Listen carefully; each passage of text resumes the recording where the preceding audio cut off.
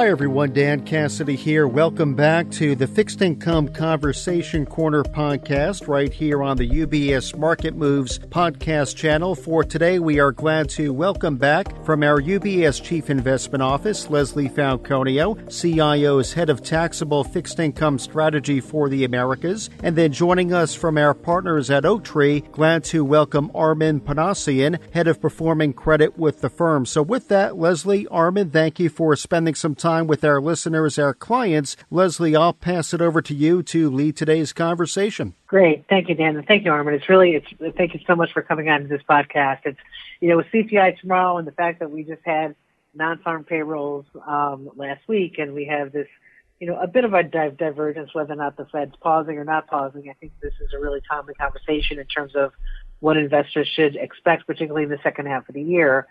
So I kind of just want to get started with something that we all know as fixed income investors and what everyone really has been talking about since the beginning of 2023, which is this just large opportunity set within the fixed income side entering in 23, given the large yields we saw in 22. And finally, fixed income is doing what it's supposed to do, which is generating income. But, how do you sort of see these sectors, and especially those income generators, sort of moving forward, given what the Fed might do over the next, say, second half of the year, and whether or not we really believe what the market's pricing in terms of, substantial easing in the second half? Yeah, thanks, Leslie. So I think I'll start with what I think the Fed will do, and then maybe we could talk about, the various fixed income sub-asset categories after. I think generally speaking, the Fed is cautiously looking at raising rates, and will do so until it gets to a quote-unquote real Fed funds rate, meaning the Fed funds rate exceeding inflationary rates. That's kind of what you need to see for inflation to become under control and into that 2 to 3% target. And the Fed doesn't want to rapidly raise rates at this point because inflation does, at least directionally, appear to be going the right way. But they certainly are willing to raise rates a little bit, I think, from this point forward, just to make sure that we don't land ourselves in a stagflationary environment where we have the worst of both worlds, which is a stagnant economy and an inflationary picture.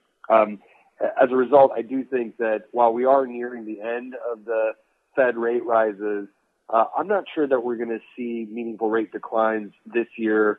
I think we are probably, or the Fed is probably going to err on the side of leaving rates higher for longer, with the only deviation being if something material breaks in the economy. Given that backdrop, I think a few things are brewing in the background in terms of both risks and opportunities on the fixed income side. In floating rate asset classes, like broadly syndicated loans that trade on the market, there's ETFs out there as well. Those securities are generating the highest income they've returned or generated in a very, very long time. They generally price at SOFR, or the standard overnight rate, plus a spread. And that SOFR rate today is about 4.5%. If the Fed funds rate goes up, SOFR is expected to go up as well. But if we stay at about 4.5% there and have a spread of about another 4%, in the highest quality parts of the senior loan market, the average is actually higher than 4% spreads. But if we just looked at the highest quality part and said we're going to get 4.5% SOFR plus a 4% spread, you're going to generate something like 8 to 9% income in broadly syndicated loans for a while.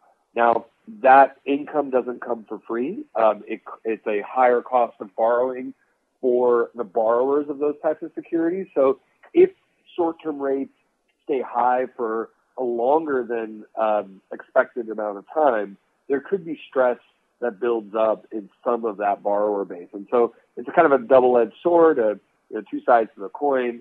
In one respect, you're getting more income, but in the other respect, you are invested in a company that's going to be experiencing some elevated degrees of stress as the cost of borrowing rises.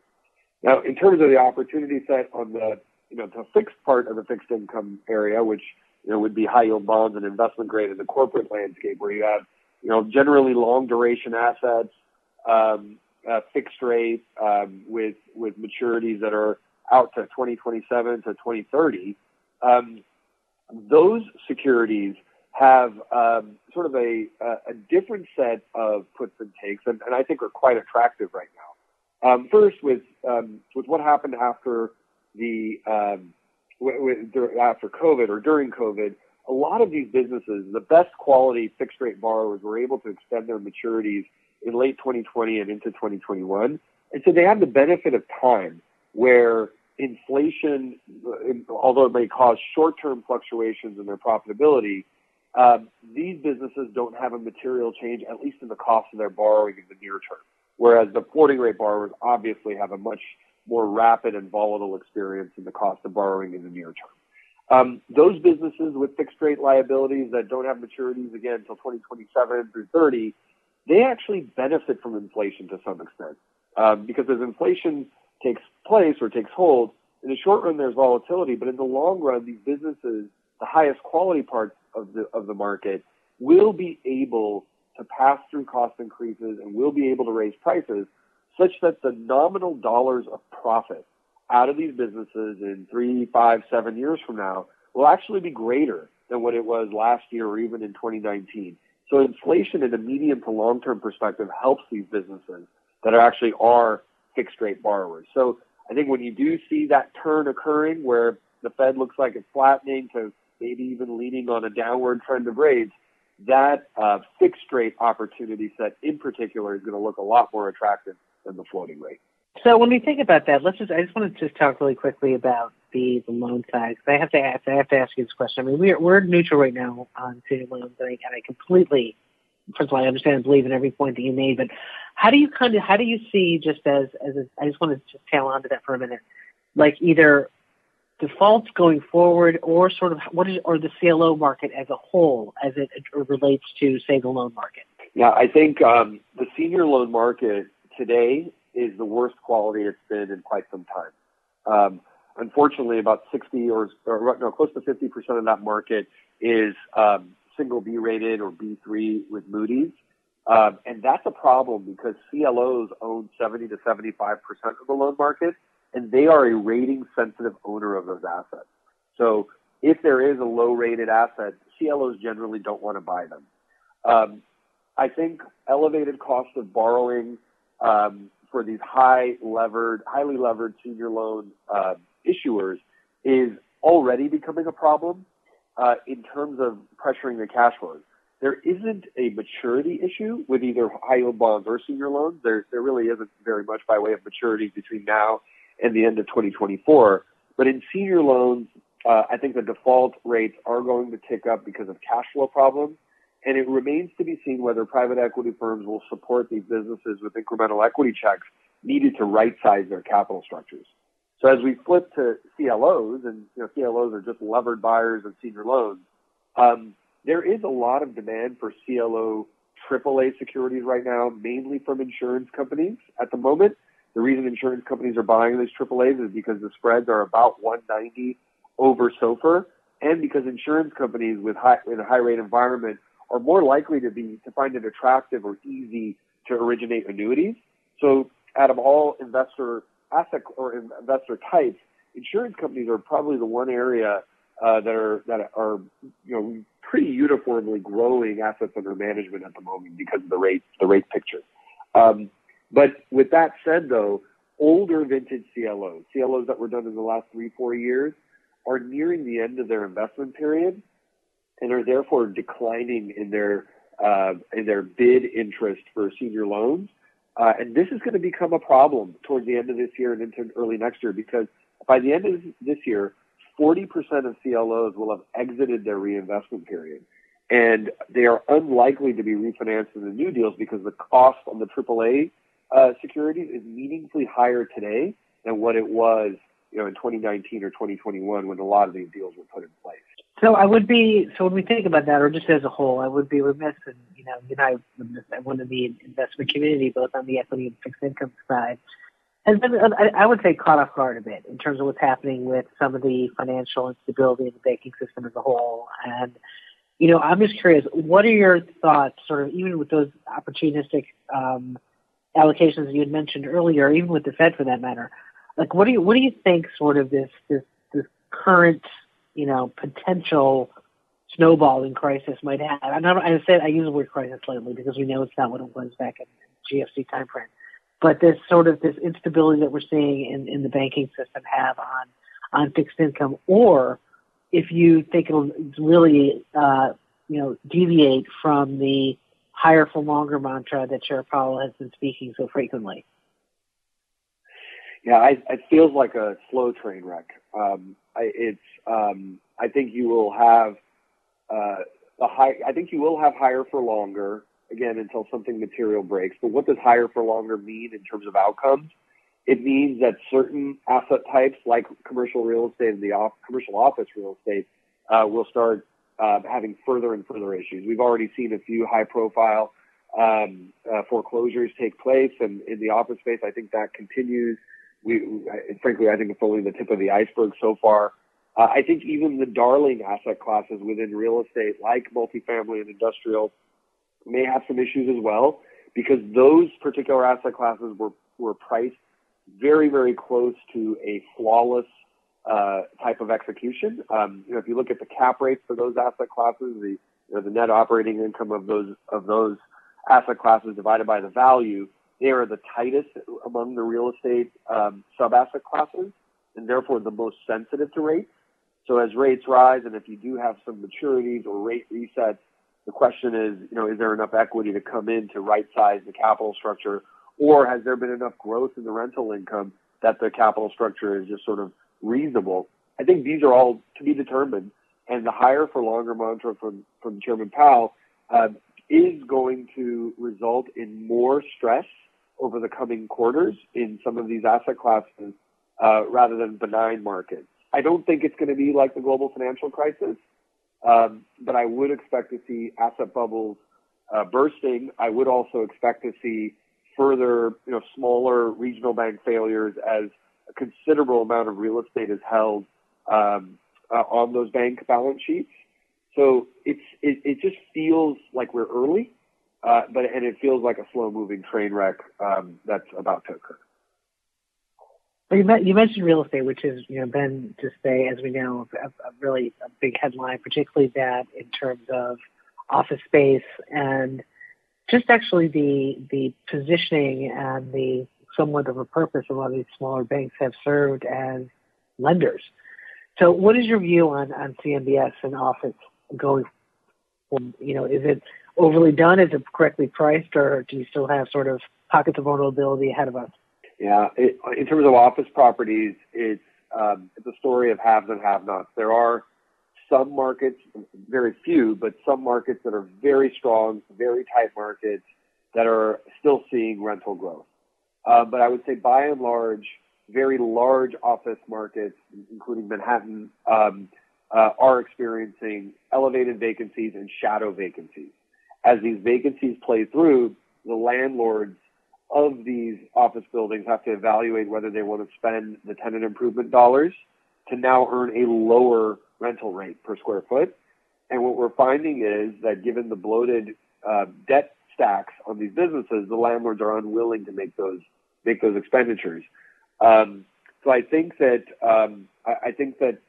there is further stress that occur, and we're also now seeing some of the regional banks evaluate their portfolios to try to see if it makes sense to lighten the load on their commercial and industrial real estate exposure on the lending side. I think what they're finding, however, is that the prices are lower than what they would ideally achieve, just given the higher rate environment and given the uncertain picture.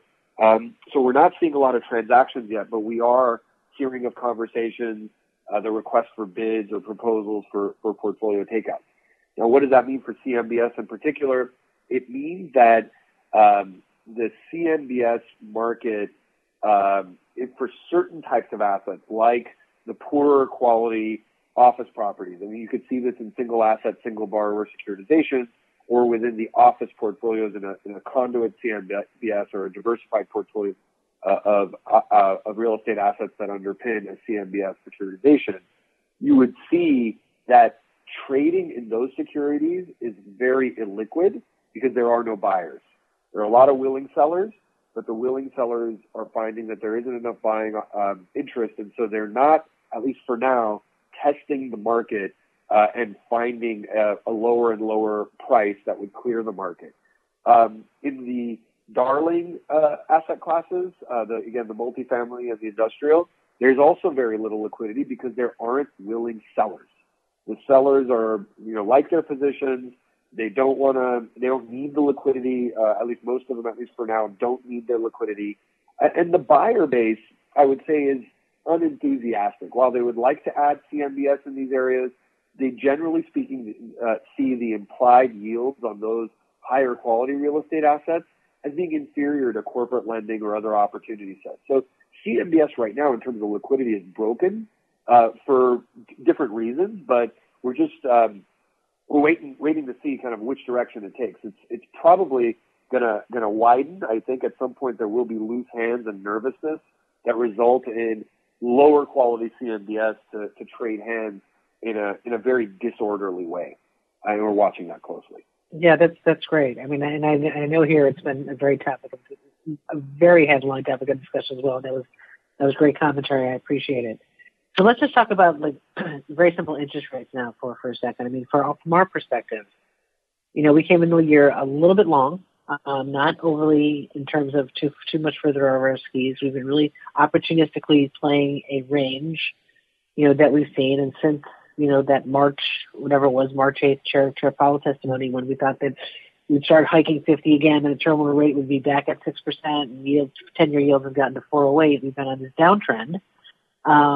But how are you looking at sort of, interest rates right now, and where do you think would be a good time to start adding sort of interest rate risk? We've again, as yields have moved higher, which, we obviously have CPI tomorrow, but we do from our perspective in CIO, we look for the 10-year yield to trend about 3.25 at the end of the year. That's not substantially lower than where we are right now. But we do think you're going to have these sort of moves higher in yield given the amount of dovishness that's priced in the second half. But we want to add interest rate risk when that occurs. I'm just curious of your thought on that. Yeah, it's a great question, and it requires a crystal ball, unfortunately. But I think that, generally speaking, I would say the fundamental economic trends in the economy are fairly strong, stronger than I thought that they would be in terms of consumer spending, in terms of corporate earnings. A lot of businesses are now back to 2019 levels in terms of profitability. And that's, I would say, surprisingly good. But with that said, also, I think the inflationary picture, the unemployment numbers, if you kind of dig through them, suggest that the economy is cooling. And so I do think that there will be reason for the Fed to consider a pivot at some point this year. Whether they pivot or not is unknown. But I think in the near term, there's one, I think, pretty large issue that the Fed will have to contend with and the Treasury will have to contend with, and that is the debt ceiling. As the debt ceiling is lifted, which I fully expect that it will be, there will be over $1 trillion of treasuries that need to be printed. Unclear who the buyers of those treasuries are, whether the market is deep enough in such a short time frame. This will be over the course of a few months that it gets printed rather than years. But for that technical event that is likely going to be pressuring rates to widen, I would say that generally speaking, rates should be on the tightening trend given, the macro indicators suggesting that the economy is getting to into a reasonable spot from an inflationary standpoint. So I can't call the rate shot yet because of this Treasury issue. But I think once that pig in the python, occurs and is kind of passed through, at that point, I think going longer duration is going to be a very attractive place to play. One, because of rates, and two, because of quality. From a rate perspective, it's obvious, as rates decline, these longer duration assets have the pull to par benefit. There is convexity in high yield bonds and in investment grade that I think is going to be a very strong deliverer of total return over the course of the next few years. And I think that makes it a buy at that point. It's probably at some point this year. And from a fundamental standpoint, both high yield bonds and investment grade securities are very high quality. In the case of high yield bonds, higher quality than they've ever been, with about 60% of the market being in double B rated securities. And as I mentioned earlier, with the benefit of fixed cost of borrowing for an extended period of time, they will be a beneficiary of inflation. So I fully expect for high yield to be a very strong buy at some point this year. But between now and that point, there is this issue of the debt ceiling that needs to be resolved. So let's talk about that for a second in terms of your high yield perspective, because listen, high yield, it's even during this instability we've seen in the banking sector, and just sort of having it be subject to rate vol or spread vol. It's not as though we've had this huge blowout in spreads, right? So when you look at sort of these credit spreads, particularly on a risk-adjusted return basis, whatever, these excess spreads might be and what the volatility might be, what level do you think is if you were neutral, right, what level do you think is compelling? I mean, as you aptly pointed out, the credit quality of things like high yield is much better today than it was, 10 years ago. The old, well, if we go into recession, you're automatically going to 950 and high yield spread is probably not going to be the case. But at what level do you think is a good time to enter? Is it the 600 we saw last October? Is it 750? Assuming that you're expecting the economy to slow down.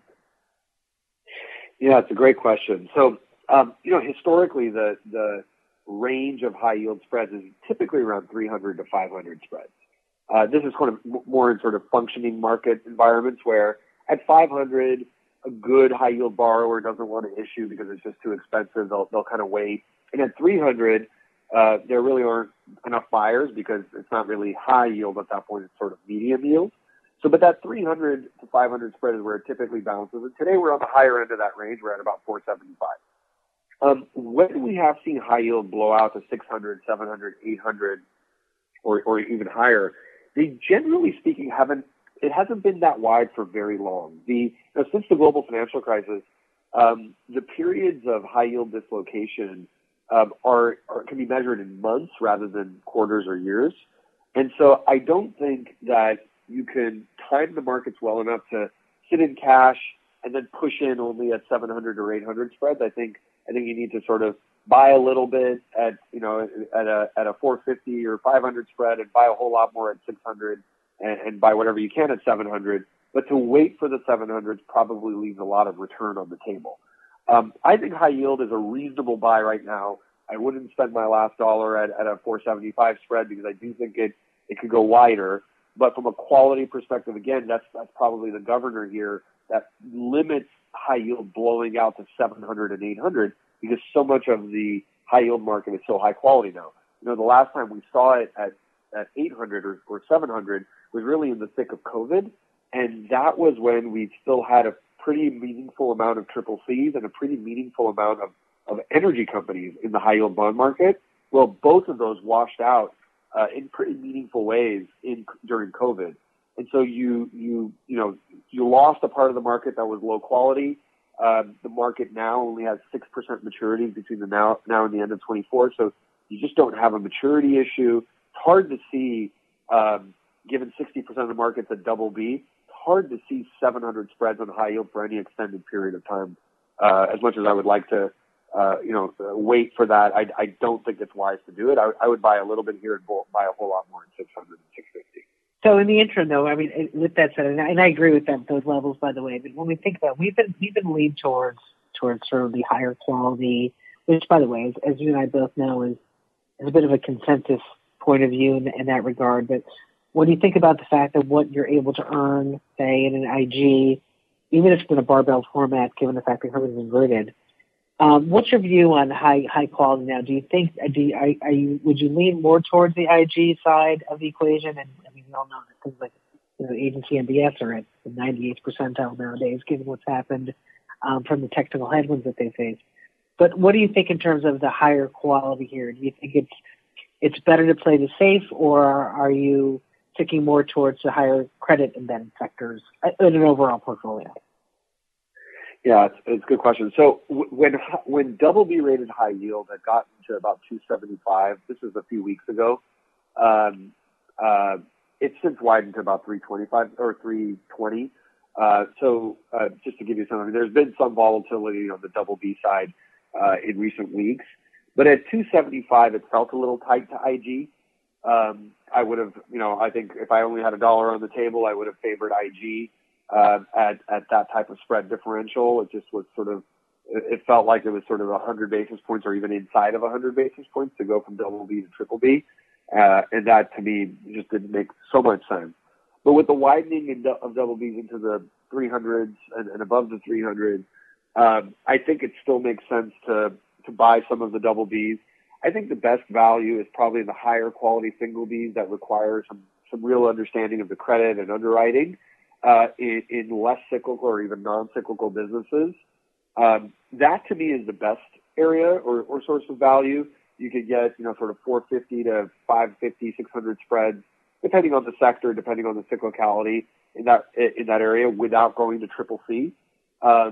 And I think that's where, it's a credit pickers market, and that's where we like to play. But yeah, I think big picture, we did a few weeks ago, get to the point where double Bs kind of tightened too much and now are at a more reasonable spread differential versus IG.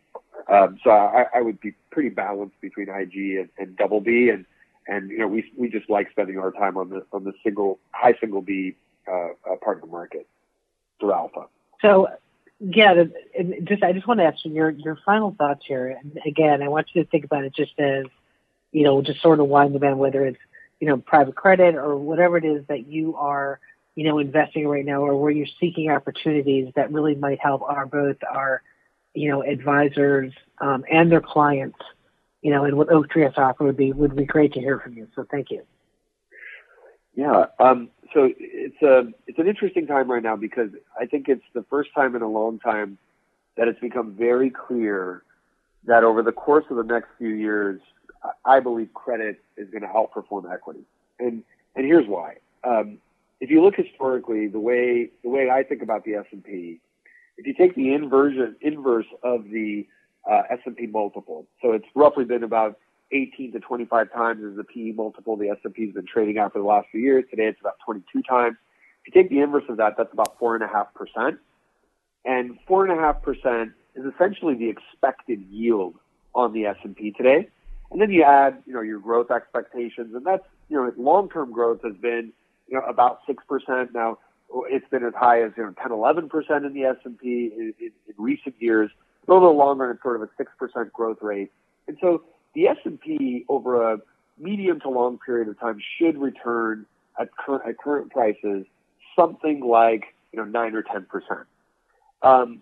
Now, I compare that with high yield, senior loans, and private credit, and to me, it's not clear that equity is a buy given that type of expected return because, high yield bonds are yielding about 7 or 8%, depending on where you want to play in the quality spectrum. Senior loans are delivering income of about 9 to 10%, which is essentially on top of the S&P and in a cash yield. And then private credit is outperforming all of them and delivering about a 10 to 13% yield, depending on what exactly that private credit manager is doing. Specifically in private credit, it's the best risk-adjusted returns we've seen in a very long period of time. And I'll give you some numbers to kind of help frame that statement. Several years ago, when a private credit deal was done, it was for the most part done in connection with a leveraged buyout. The leveraged buyout sponsor would usually write a 40% equity check, and there would be 60% of the enterprise value in the form of debt. The pricing on private credit for most of the last 5 years was around SOFR plus a spread of 500 to 550. It got even as tight as 475. And when SOFR was at 25 basis points, there was a 1% SOFR floor built into these documents, so that back then, private credit was yielding about 6 or 7%. Today, SOFR is at 4.5%, not 25 basis points, and the spreads have gone from a range of 500 to 550 now to 600 to 700. So there's usually about 100 to 150 basis points of widening that's occurred, plus base rates going up. And so first lien private credit, again to a private equity sponsor-owned business, is returning about 12%, which is super, super attractive, especially when you consider the fact that the 40% equity check that used to be the standard a few years ago is now increased to about 60%. The equity checks that we're seeing from private equity sponsors are now about 60% of the enterprise value of a new deal and higher. So you have lower loan to value, you have lower multiples that the private equity sponsors are paying for these businesses, and you have much higher return on the assets that you're originating. So this vintage, I think, over the next couple of years in private credit is going to look a whole lot more attractive than any prior vintage. And I think that it just meaningfully outperforms the publicly traded side for those investors that are willing to give up some liquidity to earn that incremental spread and return. And finally, I think it's just the first time in a long time that credit, especially private credit, is going to deliver equity-like returns with far less risk. So pretty attractive time and an exciting time in the market. Well, this is thank you so much. This has been really just a really great conversation, and the time we wanted that. You've definitely given a great outlook and some great ideas for our clients and advisors. So I thank you so much for coming on the podcast. UBS Chief Investment Office's investment views are prepared and published by the global wealth management business of UBS AG or its affiliates. The views and opinions expressed in this material by external guest speakers are those of the author, speaker, and are not those of UBS, its subsidiaries, or affiliates. Accordingly, UBS does not accept any liability over the content of this material or any claims, losses, or damages arising from the use or reliance of all or any part thereof. This material has no regard to the specific investment objectives, financial situation, or particular needs of any specific recipient and is published for informational purposes only. For a full legal disclaimer applicable to the independent investment views produced by UBS, please visit our website at ubs.com/CIO-disclaimer.